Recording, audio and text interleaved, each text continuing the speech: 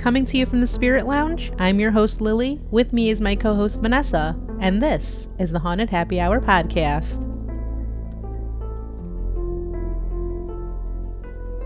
Thanks for joining us for another episode of our October series, The Supernatural, Occult, and Mysteries. In today's episode, we'll be talking about curses and voodoo.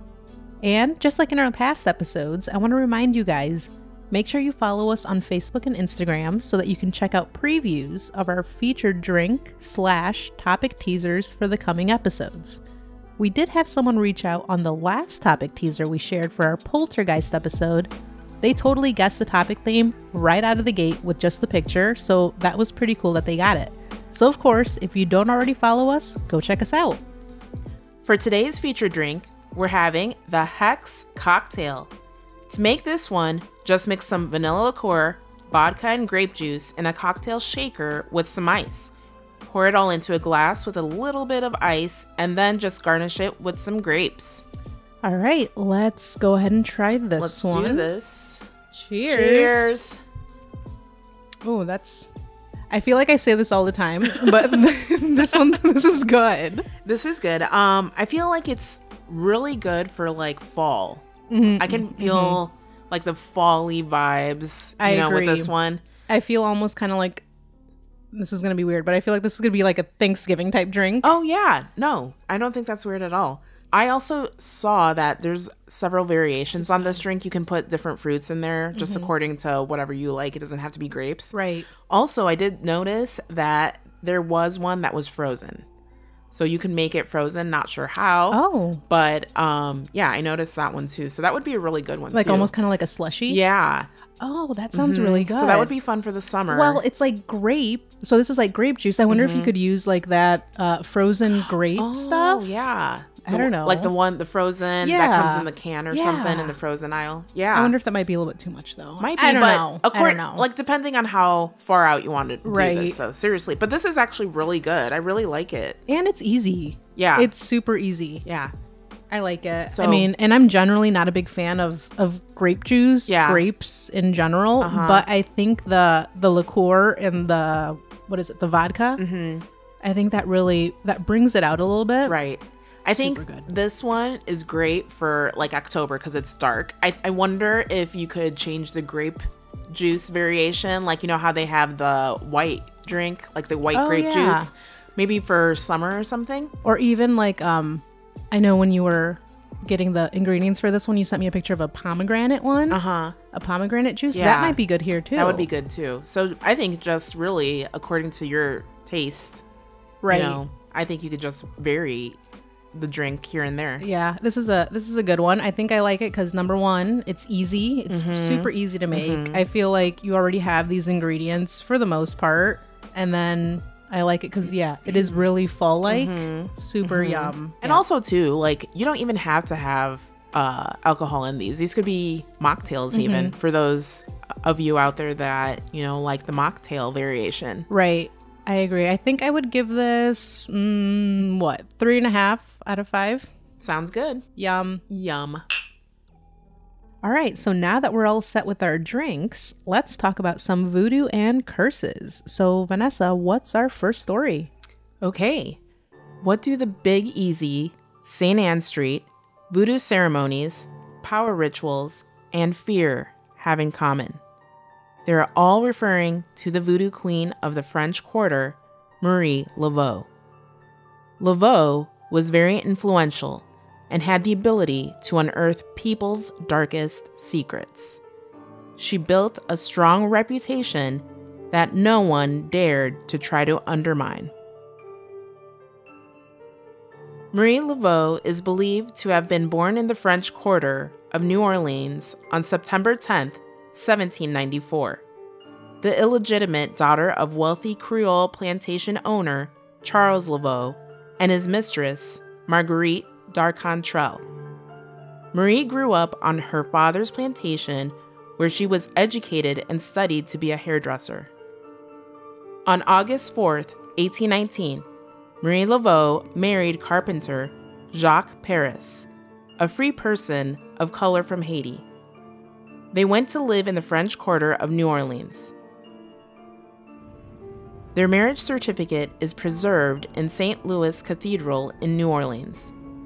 Paris went missing and was presumed dead in 1824.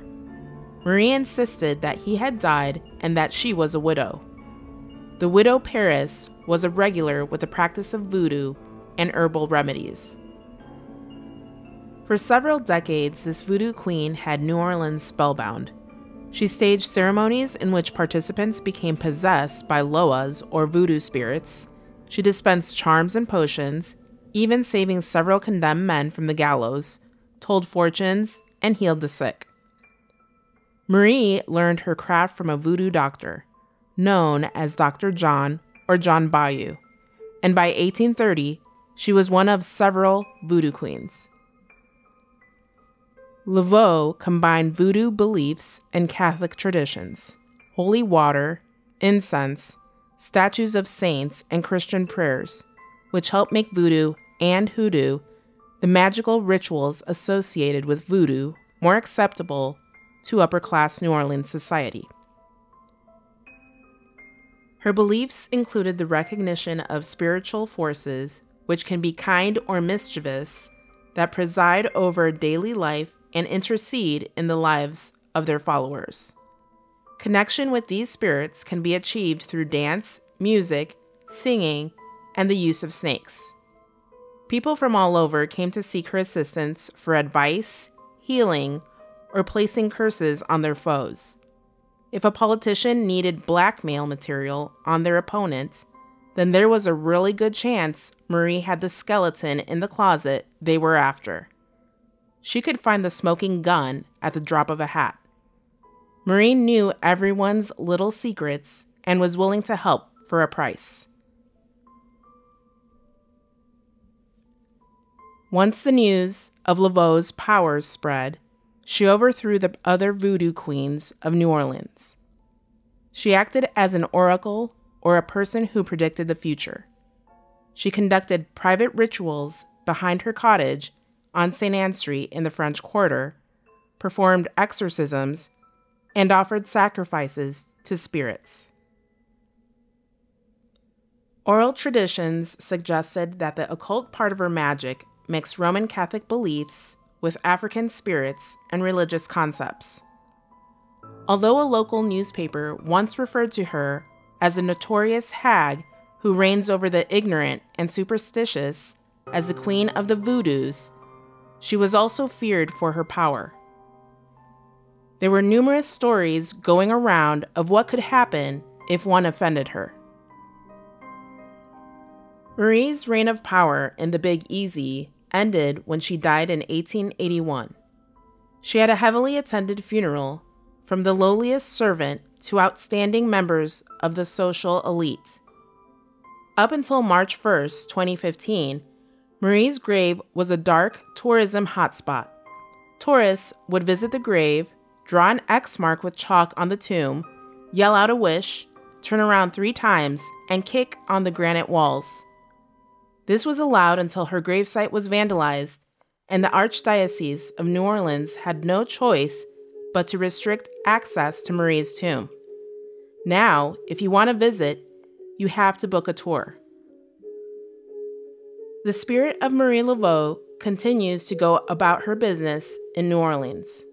Her detailed apparition has been seen walking down St. Anne Street wearing a long white dress. She has been seen praying in St. Louis Cathedral. Perhaps she has unfinished business. Marie's home on St. Anne Street, which is now a vacation rental, has seen its share of odd occurrences. There are countless guests with their own personal experiences to share. Tourists have been awakened by drums and voodoo chants coming from the rooms in the house. One couple found a single feather on the floor after a night of drums and chanting. Another guest awoke one morning in one of the bedrooms and became very frightened when something unseen was holding her down on the bed. Shadow figures have been seen in bedrooms and various rooms in the house. The owners of the property won't let paranormal investigators in to check it out because they know who is there. They don't want to vex a voodoo queen in spirit form. Marie was a powerful figure in New Orleans' past. Perhaps she still has business to do, or perhaps she does not want people to forget her. Whatever the reason is, Marie's influential narrative still lives on. So, Lily, what are your thoughts on this one? This was a pretty cool story, I think. I mean, I knew a little bit about Marie Laveau. I mean, I knew that she was a voodoo priestess, down there, New Orleans, big deal. But I didn't really know any of her backstory. So I thought this one was a pretty informative one for me, kind of a fun story. Mm-hmm.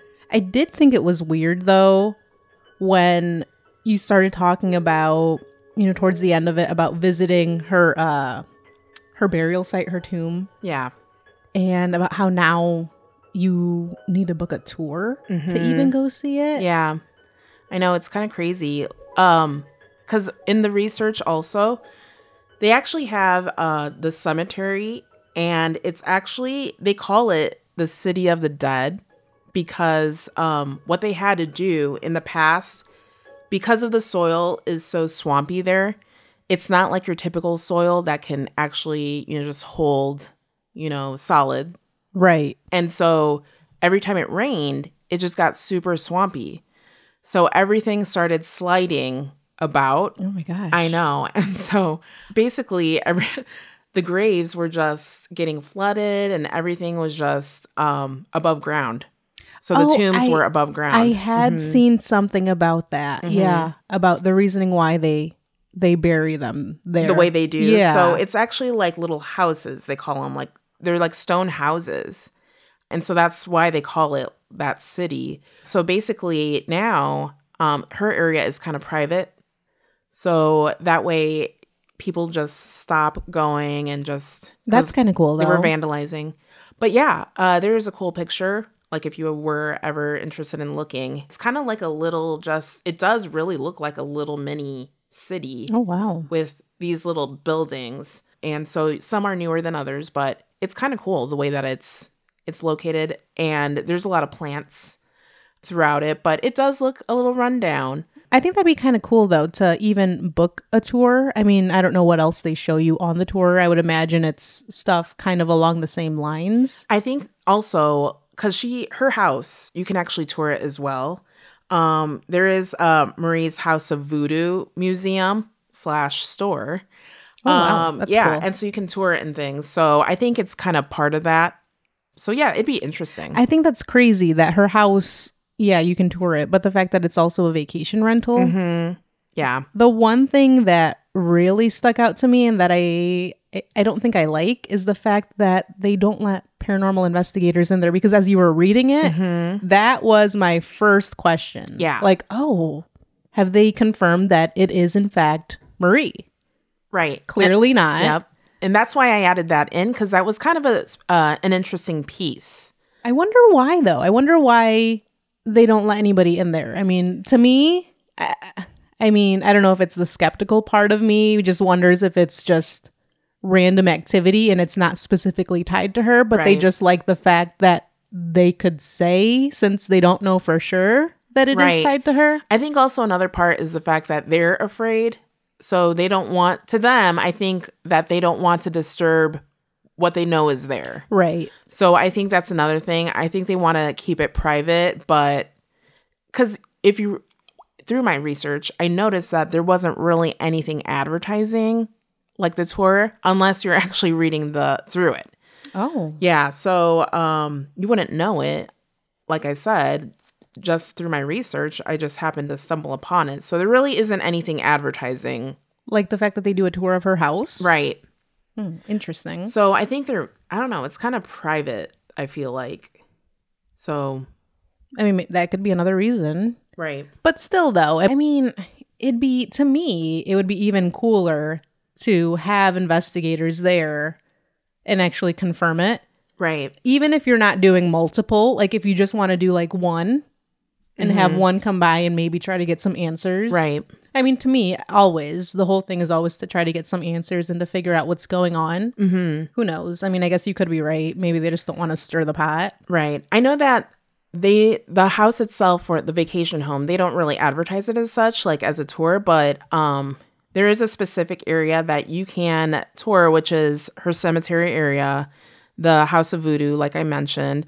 Also, Congo Square, I think, is where they take you in the tour. So she did a lot of her practicing in this area, Congo Square. Oh, that's cool. So that's where she did a lot of her, enchanting, her potions, her whatever she did for her, the people that would come to seek her out.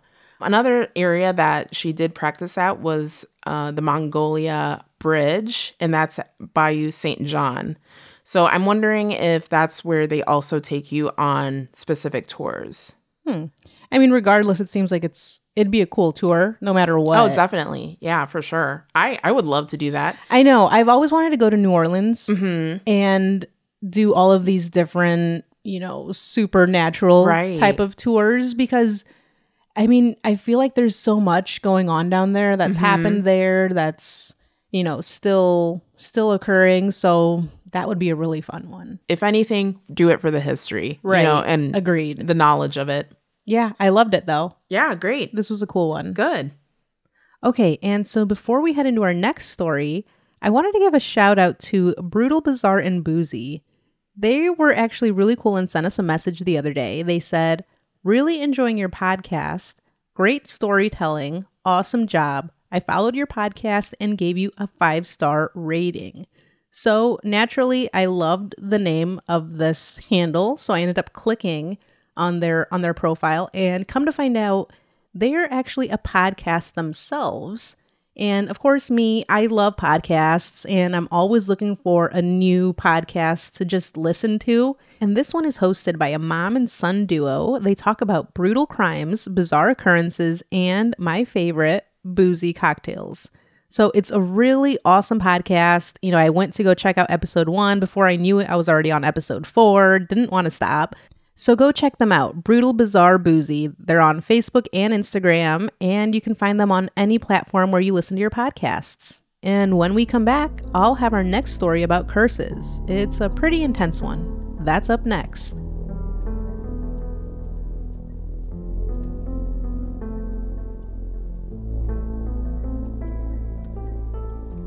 And we're back now with Lily, talking more about curses. So let's hear our next story, Lily.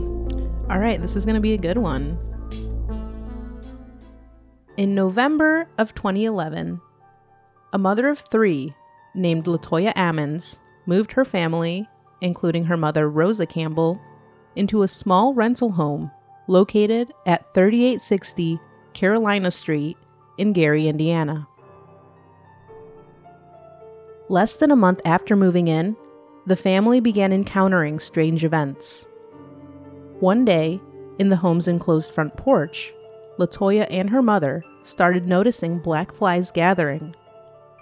Swatting at them and killing them seemed to do nothing. They would both later report that the more they killed, they felt the more appeared. Before they knew it, swarms were covering the walls and windows of the porch. Day after day, the same thing would happen. The even odder thing about this, though, was that it was the dead of winter. Following this, the activity in the home began to ramp up. One night, well after midnight, Latoya and her mother Rosa were in bed asleep, when suddenly they heard the steady stomps of footsteps climbing the basement stairs. And then, the slow creaking of the basement door opening completely into the kitchen. Terrified that someone had broken into the house, the two waited frozen in their bedroom, afraid to make a sound or even move. After letting some time pass and gathering up some courage, Latoya turned on the lights, opened the bedroom door, and went to investigate the kitchen and the basement. To her surprise, no one was there. But she couldn't believe it. How could no one be there? They both heard the footsteps, plain as day, and the basement door was open. But still, her thorough inspection found no trace of an intruder. This soon became a recurring event. Even after LaToya's thorough inspections and putting a lock on the door, night after night, the noises continued. Now, with the basement door locked, the sounds appeared to worsen, with the pounding on the door that sometimes led to what sounded like an animal growling. And still, without fail, anytime either one would check the basement, no one would be there. One night, Rosa felt a strange presence wake her out of a dead sleep. She got out of bed to peek outside the door and was taken aback by the sight of a black, shadowy figure pacing back and forth in the living room. Alarmed and frightened, she assumed they obviously had an intruder in the home. Not knowing what to do, Rosa quietly crept back into the bed and just laid there, paralyzed with fear, until morning. At the first glimpse of sunlight, she left her room to investigate. She found all the doors and windows still locked from the inside, and nothing at all seemed to be missing. There was no intruder in the house. But on her walk back into the living room, she noticed a spot on the floor. Closer examination revealed that it looked like a pair of large, wet footprints right in the middle of the living room floor. After this encounter, on several more occasions, Rosa would see, just out of her peripheral vision, a shadowy male figure lurking around the house. Eventually, she began seeing the shadow figure right out in the open. For months, not wanting to believe that anything was really wrong, the family tried to live with the activity in the home. But in March of 2012, the events would prove too much for the family to handle. Late one night, the Ammons were hosting friends and family at their home. There had just been a death in the family, and so those close to them were at the house mourning the loss of their loved one. That evening, the activity began to escalate in the home. At one point, LaToya's daughter complained of feeling like she was suddenly pulled off the couch by something, some unseen force. A short while later, one of her sons was flung across the room, hitting a freezer. Witnesses couldn't quite be sure what they had just seen and heard. Was it the trickery of children at play, or something more malicious? Once the children had all gone to bed, the adults remained in the living room, just sharing conversations. Around 2 a.m., a piercing cry rang out from the room of LaToya's daughter. Rosa, LaToya, and some of the others ran to see what the scream was about.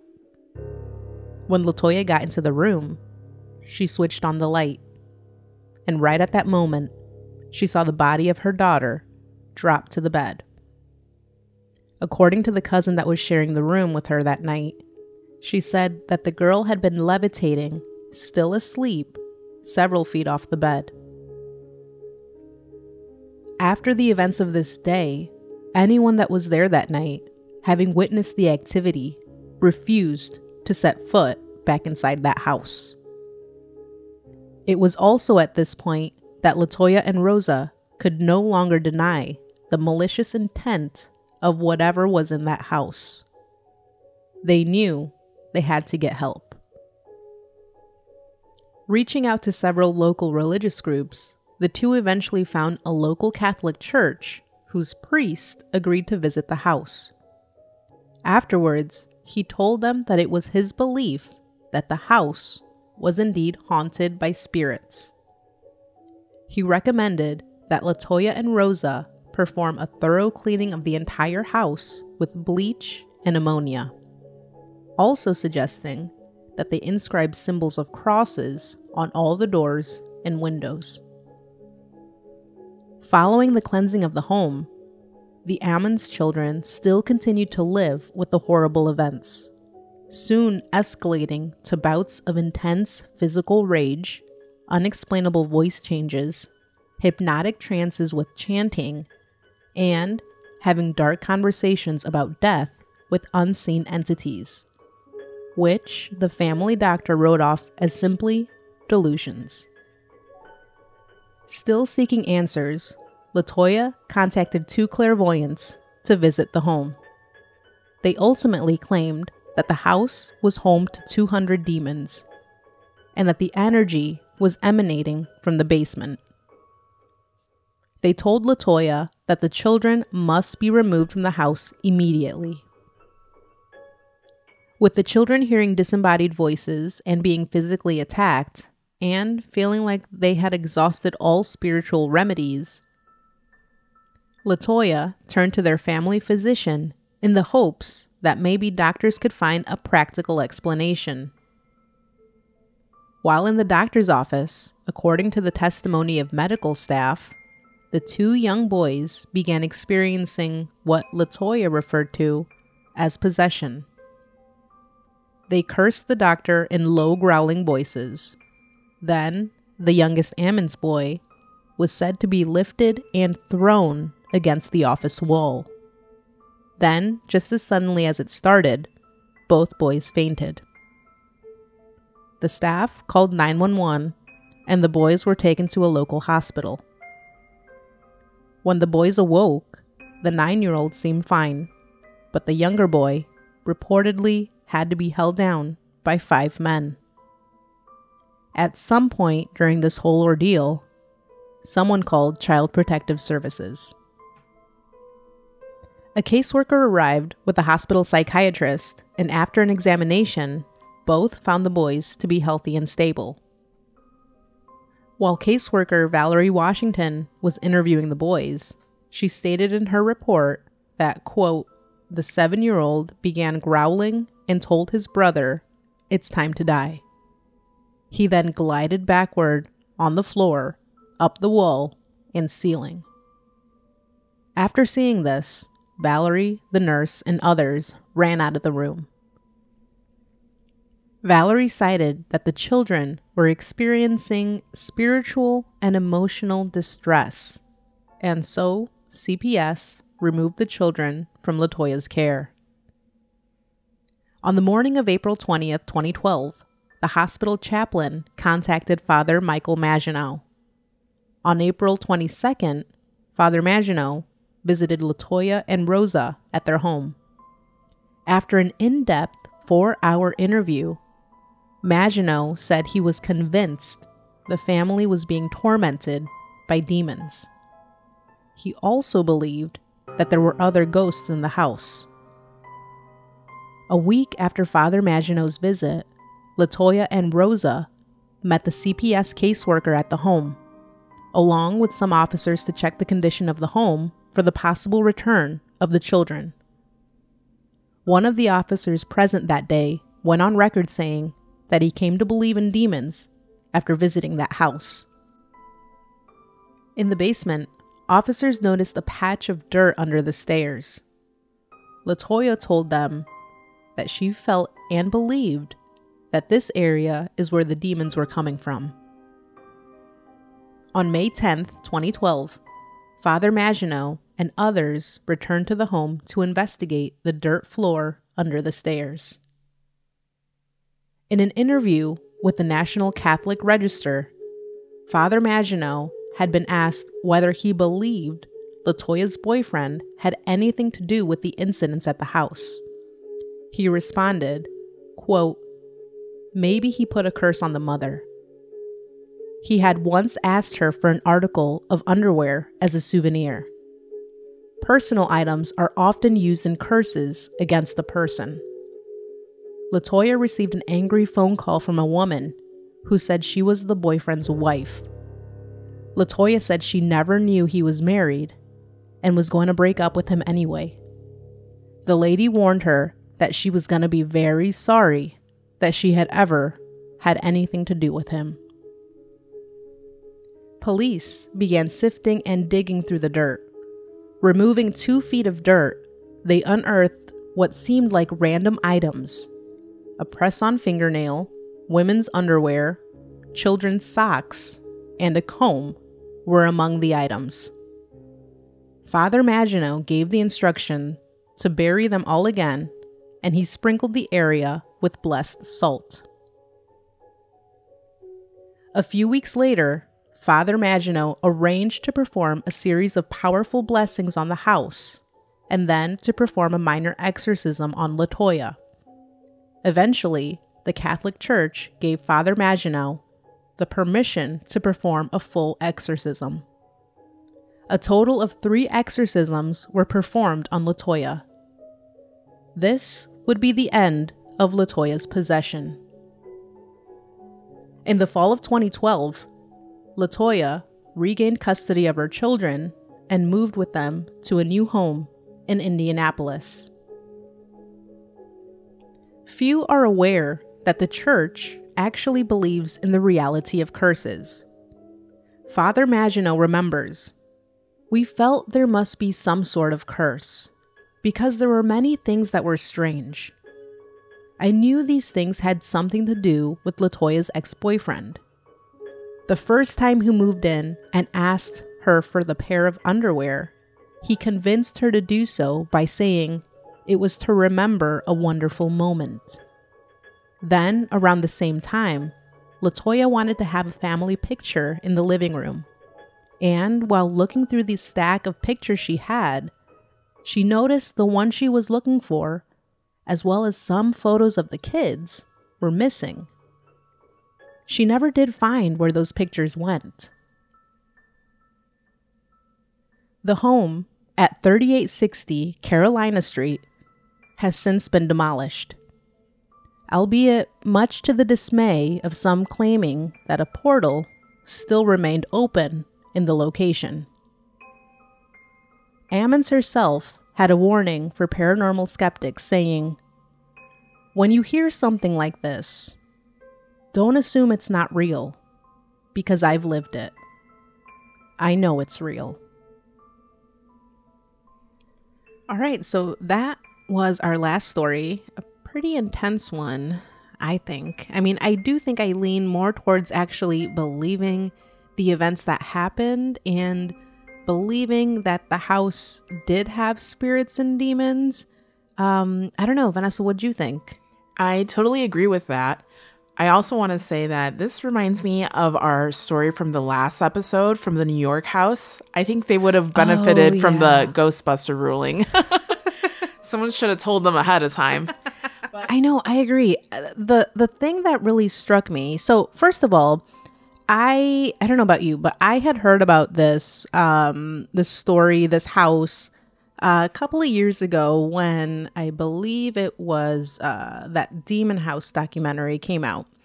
And so it really kind of piqued my interest, honestly. And so when I had the opportunity to kind of do this story, I completely jumped on it. So I, though, had only thought that the house was, just filled with like demons and spirits. I had never heard that it was actually possibly having to do with a curse. Mm-hmm. So that kind of really just intrigued me. I know it. I don't know. The fact that the whole, because, I watched the documentary again while I was doing the story. And when the officer was kind of doing the walkthrough of the basement and they get to the dirt patch under the stairs there, and they talk about how when they first discovered it, it looked almost kind of like a ritualistic type of, I don't know, like just display of some sort. Because then, once they did start digging, they did find the pink press-on fingernail, the pair of women's underwear, a comb, 2 children's socks, which I did see somewhere else in my research that it noted that they were cut in some way. So, that could be something different. A red tin and a heavy bar. That's all random stuff. Mm-hmm. But, it is kind of safe to assume, like the priest in the story mentioned, that like personal items are used for, curses. They can be used for that. Right. And when you mentioned about the personal items, that's when I had the moment. It was like a twist for me. I really did not expect that because initially I was actually thinking possible portal maybe in the basement or something like that of that nature. So when you mentioned all that other stuff, I'm like, oh, okay. Makes more sense. Yeah, it was definitely crazy, like that piece of it. And just kind of, I mean, we're talking about the curse part of it, just the house in general. But when talking about kind of the documentary, I mean, this is kind of just like a little minor piece of it. But at the beginning of that documentary, there is a warning. Have you seen the documentary? I actually have not. Okay. So it's on Netflix. Anybody, or is it Netflix? Discovery Plus. Okay. But the warning says, the following documentary may not be suitable for all audiences. This film shows real people, places, and events involving alleged demonic possession. Demonologists believe that demons can attach themselves to you through other people, objects, and electronic devices. View at your own risk. Oh, wow. So it's pretty much saying that there is a possibility that something could attach itself to you through watching it. Yeah. There was a note a little bit later on that says pretty much this film is cursed. So I don't know. I mean, that's another one of those things that is just to kind of get you to watch it, just to kind of like, oh yeah, ooh, I really want to watch it now. Good point. Yeah. So I don't know, but I just kind of thought that was a little bit interesting. Right. But another piece of it, though, I think it's weird because I do believe the events that occurred in this house.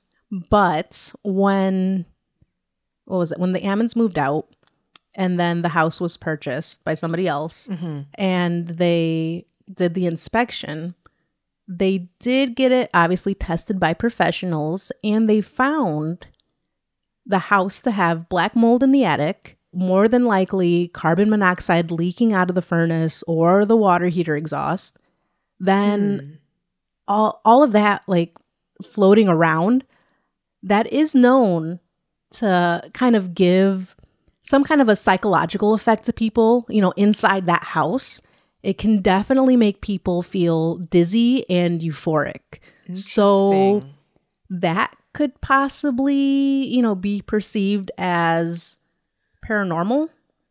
Well, what about their guests when they were hosting? Those people just came in and out quickly. Right. So that was the other thing too, because before you mentioned, the curse, I thought if there were, I don't know, demons or something, I wouldn't be brave enough to host anybody at that house.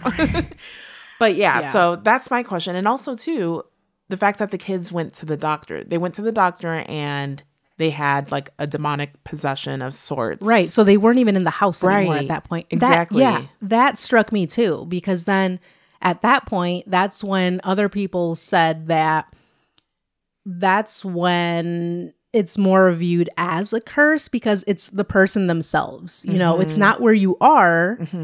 It's you being cursed. Right. And that makes more sense. So, I mean, with the 3 exorcisms then that LaToya had, that makes sense that once the 3 happened and she was feeling okay at that point and she moved into her new house, everything was okay. Do you know anything further after that, like after they moved? Not really. I did find, though, interestingly, that there's actually gonna be a let me pull it up here so I can actually read it. There's gonna be a film based on the house. Oh wow. So I'm reading this from the Indie Star, and the Indie Star is actually a good resource if you guys want to look up some more information on this house and kind of like the events, because they're actually the ones that broke the news on the house. But anyways, so it says here that Netflix acquired the film's rights at a January auction. And it looks like this story came out in July. So just this past July. And so it's going to be based obviously on the experiences of the Ammons, and the name. So the name is going to be The Deliverance. Huh. Yeah. So an interesting one. I think they have some of the cast already picked out. But what I thought was weird is that who is it here? So the main person, obviously the main person in the story is LaToya Ammons, but they're changing the names of the Ammons family to the Jacksons. So, interesting. Yeah, I don't know why, but so that'll be an interesting one to watch. I think for sure I'm going to watch it. Oh yeah, definitely. It doesn't have a release date, it looks like, as of yet. But I mean, if you're interested, Glenn Close, Monique. Really? Yeah, they're going to be in it. Omar Epps. Oh wow. Yeah, so they went all out for this one. Yeah, a couple of really well-known people. So we'll see what happens with that. But no, I don't know anything else about what happened. I'm assuming all is good.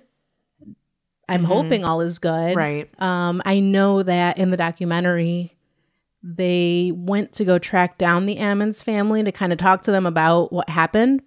But they wanted really no part to do with it. I guess they just didn't want any kind of attachment to happen again, which is understandable.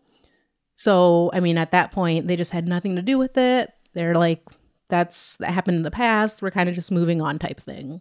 Well, then maybe that's a biggie too, because if they were making it up, you would think that they would want attention, but the fact that they're trying to deflect all of that attention from themselves. Right, I agree. It's all a crazy one, I think, and with the documentary ending with the house being demolished, you know, a lot of people were saying that they wished it wouldn't have been totaled like that, or that at least there could have been some kind of like a closing of I'm going to call it a portal. Not really sure what it is, but the fact that it really wasn't kind of finished, you know what I mean? Right. Like, I wondered about that as well. Yeah, it makes sense. I mean, just by demolishing a house, you're not getting rid of anything. Right. I mean, we've talked about that. Right. So a lot of people were kind of up in arms about that, which I totally get it.